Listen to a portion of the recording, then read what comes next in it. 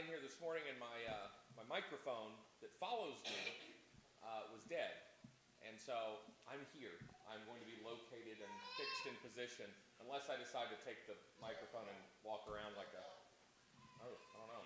That's okay. Yeah. I'll have an 800 number and everything. We've been in a series about the role of God and the roles that God plays in our relationship with Him. The various ways that we interact with God as our Creator, as our Protector and Provider, as our Father. And today we're going to conclude this series by looking at what is at the heart of our relationship with God and what most clearly and outwardly defines that relationship with God, because all of the other attributes of God serve to express a particular part of who God is for us. All of the rest of it is in service to one thing and one thing alone: God as our saving grace. And God truly is that power that is at the heart of how we are saved and why we are saved. As we read through Scripture and we see God's relationship with man demonstrated and in fact explained, it is very clear that we are His creation. And not only are we His creation put on this earth, but we are His creation designed with the very intention in mind to save us. From the very beginning, it was in His design that we would be saved. It was in His intention with His creation that we would be rescued from what this world would throw at us, that we would be brought back to be with Him. We see this in all of the accounts, in so many stories that involve God's interaction with His people. We see it with Noah. We see Him giving instruction to Noah to build an ark on which living things would be gathered and they would be spared. There was grace involved, to a point, in such a close parallel and such an instructive thing that when Peter writes about that very event, he ties it to the Christian age and to our salvation that's received by faith expressed in baptism. He makes a connection between that which divides the sinner from the saved, a faith in Jesus Christ, a baptism, a burial in the blood, and raised to walk in newness of life. He makes the connection that the nature of God is the saving grace that brought Noah through the flood and us through sin. What an important event that was to demonstrate the saving nature of God with His people. We could go on and on about the Israelites. We could talk about their wandering. We can talk about the promised land. We can talk about how many times He spared them. That in and of itself is a grace that we do not know, nor do we possess. We can look at Genesis chapter 22. Abraham, called to sacrifice his son Isaac, has him on the altar. By the way, a lot of scholars in their study of that account, because we sometimes think of, Isaac as being maybe like, I don't know, a teenager or something, and who wouldn't want to sacrifice a teenager every now and then? But he was probably somewhere around 30. And yet, there again, if a 30-year-old is still, living in your tent, I guess, maybe it's time to take him up there on that mountaintop. I don't know. But Abraham and Isaac is a story that is so layered with grace and so relevant to us. Not only does it occur in the very place where the temple would one day be constructed. Not only does it occur in this place that has such historical prominence to the Jewish people and to their history, and even to Christians, but it is a story that's layered in with Jesus Himself. This is an early glimpse at Jesus, way back in Genesis chapter 22. Because here's Abraham, called to make a sacrifice. He had to experience the idea and the knowledge that he would not come down from that mountain with the son he went up with. And yet, the intention of his heart was to follow through with what God was asking. And God offered an alternative. God stopped that sacrifice because He saw what He needed to see in the faith of Abraham. The faith that was demonstrated in the willingness to follow through. And some people act like, God was testing Abraham, and maybe God was testing Abraham. Maybe that's what he had in mind. I hope to ask him one day to say, why did you do that? I think maybe there is an aspect to testing of faith, just to see if we'll go along. We do that sometimes, right? We say something or we construct some kind of a story to see how someone's going to react because we just want to know. It's like, oh no, I was just kidding. I just wanted to see what you would say. I just wanted to see what you would say. I don't know that God operates that way. I think that this was more of an example that God wanted to make. I read that and I see God laying the foundation for our understanding of who he is. More so than just giving Abraham a test. I have a tough time seeing throughout the whole of Scripture a God that offers trick questions to his people, but rather one who slowly reveals himself. I believe that Abraham and Isaac demonstrates one of these examples of God revealing himself to be one who possesses a saving grace. He asked something of Abraham in order that he could send his angel. The angel of the Lord, very possibly, by some traditional views of this particular word, may have even been the Son, Jesus himself, that held the hand of Abraham, that stopped the slaughter and the sacrifice. God knowing that one day he would be in Abraham's position. Jesus knowing one day he would be in Isaac's position, but the knife would not stop. And instead offering an alternative. You see the layers of this story. On the mountain where the temple would one day stand, a son is called to be sacrificed by the Father. The Father and the Son in heaven are witness to this event. To see what happens, to see what faith looks like, and then to stop and say, that's enough. We've seen enough. You've seen enough. I am a God that saves. I am a God that spares life. I am a God who is a saving grace. An alternative sacrifice was provided there. The lesson to us is the alternative sacrifice that God will provide when we find ourselves on that altar. And in the case of Jesus, the one who lays upon the altar. We see all of these attributes of God directing us to one place. If God created us in his image to live a life on this earth to be saved, to protect us and provide for us, to be our Father, then we have nowhere else to look as we follow the progression of understanding in those relationships. We come to the same conclusion. What is it that God uses to provide? What is it that is the ultimate purpose of our creation? What is it that God uses to protect us? How does he save us? And what is a father except one who has a son? Everything points us to Jesus. Everything points us to Jesus. The story of the book of Job. We talked about this in our Bible class this morning a little bit. To understand the nature of God as a saving grace, there is part of us that has to understand the nature of Satan and what that is. Satan is a little bit of a nebulous thing in Scripture. We have an image sometimes of this entity that represents evil, that represents destruction, that moves to and from the places of the earth to disrupt and to tempt and to draw people to him and to sin and away from God. Often in Scripture we see Satan described, and we have to remember the language there, that the word Satan means accuser, deceiver, adversary. Sometimes in the Old Testament we see Satan rose up against Israel. Well, and you can think of it that way. The forces of evil certainly did. An adversary did. And so sometimes Satan is an idea. Satan is a concept. Sometimes Satan is a very literal thing. Person or being that represents all of this evil. The juxtaposition to God and his grace. Satan is not so much interested, I don't think, in the trickery and temptation to make you do something bad so that you go to hell. But what Satan is interested in, almost philosophically, is the question of, is mankind worth it? And I believe that Satan is making the case and has made the case to God and makes the case to us that we are not worth it.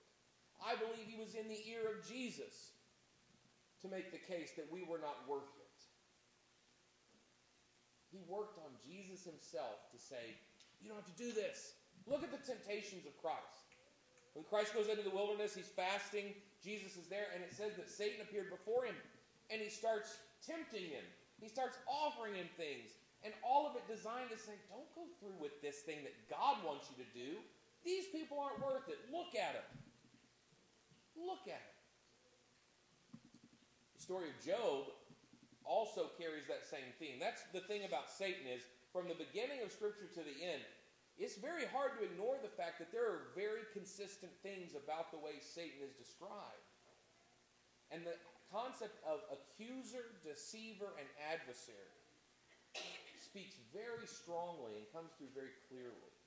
The traditional view of Satan is that he was an angel, that he was dwelling in heaven serving the Lord, saw the love that God had for mankind and grew jealous because the Son, his death, the salvation that comes through him is not afforded to those angels. They're witnesses to God. Their sin casts them out of the presence of God with no opportunity for redemption because they are in his presence. We who do not see him and are not in his presence in heaven have the opportunity to be saved and brought there, but the angels do not. And this angel that we know as Satan or Lucifer rebelled against God, led a rebellion of angels against God, were cast out of heaven, and the purpose of that rebellion was to say, these things you've created are not worth it. They're not good enough. They never will be. Why do you love them so much? This is the traditional view of Satan. There are a lot of different views of Satan and his nature. Whatever it is, whether you are on the end of the spectrum that sees him as an allegorical concept, or whether you are on the end of the spectrum that sees him as a literal Lord of darkness, leading the forces of evil to destroy mankind, wherever you fall on that, the nature of Satan is pretty consistent. He approaches God in what is considered to be chronologically the oldest story in Scripture. And he comes to Job, or to God, to discuss Job. And he says, you know, these people you've made, they're fickle, they're weak, they're really not worth it. Because I would bet that if you take away the nice, shiny things that they love, they will crumble, they will reject you, they will turn on you, and they will turn to me. That's what's implicit in the wager that he has with God. Some historians and scholars think Job is probably just a story or an allegory. Very well could be. The Jewish people wrote a lot of stories and allegories to convey meaning and understanding of concepts that we cannot grasp with human mind. And that's fine either way. Because whether literal or allegorical, the way that the nature of Satan is expressed through Scripture is very rich and very consistent. He goes to God to say, no, not them. Not them. They're not worth it. Goes to Jesus to say, no, they're not worth it. Goes to you to say, you're not worth it. Why would God want to have anything to do with you? Why would Jesus die for you? That's what Satan whispers in your ear every day. Guilt, shame, all of those things. They have nothing to do with God. They have everything to do with Satan. We think of God as a great judge. And there's a reason that there's not a lesson in this series called God Our Judge. Because although we will face judgment, the accuser is not our God. The accuser is Satan. That's what his name means. And when we stand before God, whatever that looks like, and we give an account, whatever that looks like, it is going to be the sin that we've committed, the offenses that we have committed against God, that will be at issue. And Satan, in some way or another, will be saying through that sin, see, not good enough, not worth it. What does the Bible have to say about that idea? Romans chapter 7 is a beautiful passage. It's quite lengthy. We're gonna read it, but I want you to listen to the words of Paul in a letter that is so full of grace, so full. It echoes very, very strongly the words of Peter. When Peter writes, saying, the Lord is not willing that any should perish. See, God does not want to condemn. It is not his intention to condemn. Condemnation comes by choosing this world. Condemnation we bring on ourselves. God's judgment is not the way we think of judgment. You do good, you get good. You do bad, you get bad. Judgment is, are we defended by something? Do we have a defense for the accusations of Satan? Let's read what Paul says there. What shall we say then? This is verse 7. Is the law sinful? He's talking about the old law and how it set all these guidelines and parameters, and we would violate them, and human nature was so strong against living within this framework. He says, certainly not. Nevertheless, I would not have known what sin was had it not been for the law.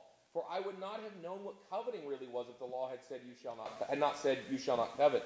But sin, seizing the opportunity afforded by the commandment, produced in me every kind of coveting.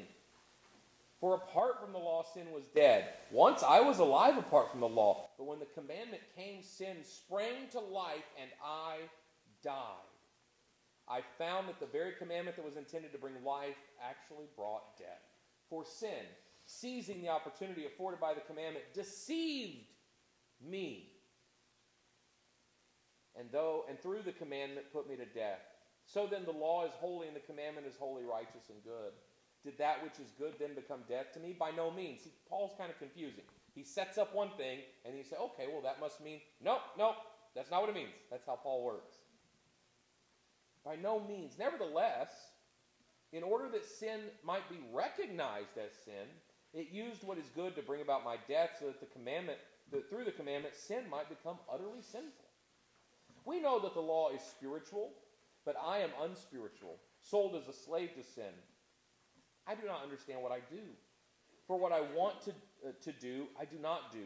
But what I hate, I do. And if I do what I do not want to do, I agree that the law is good.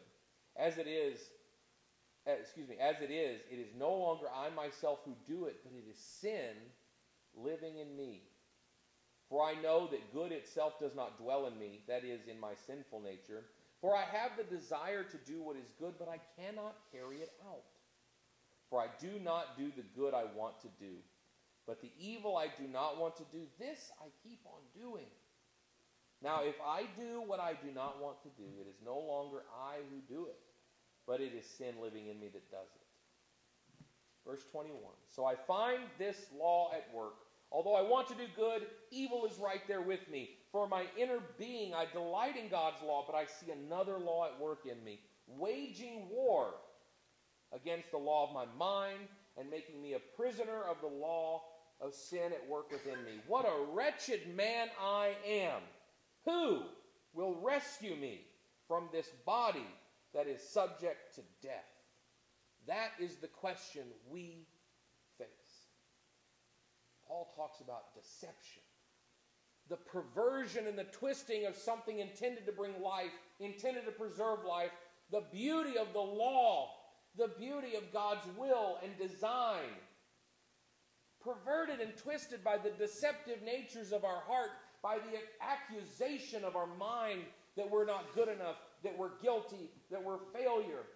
What will free us from that trap? What will free us from this cycle that Paul says the law sticks him in? Of something good that he is supposed to attain, but something within him that says you are not worthy of attaining it because you fail to attain it.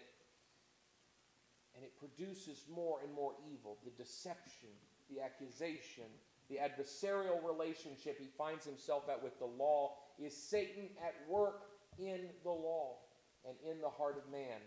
And Paul poses the question, what do I do about that? How does that get fixed?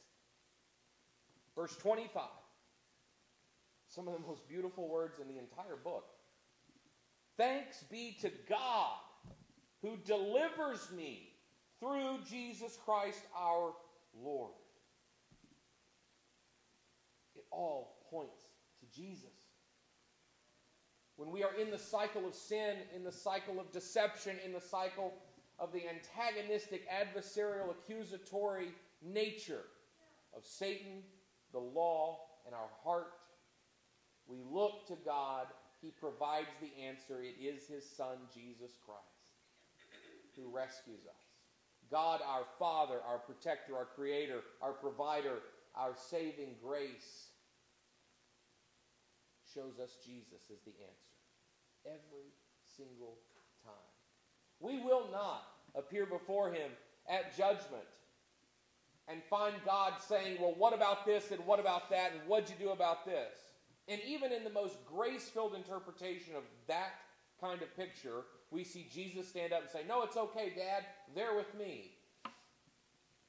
No, that's not what it will look like. God is not the accuser. God does not bring the charges against us. It is Satan who brings the charge against us when we stand before God in judgment. And it is God who looks to His Son to say, you got him? Yeah, I got him. Okay. Then Satan gets to shut up. And we get to go in. Because Jesus said so. As He hung on the cross, and this changes everything. As He hung on the cross, he prayed for the people hanging next to Him who were hurling insults at Him. He prayed for the people who were responsible for crucifying Him.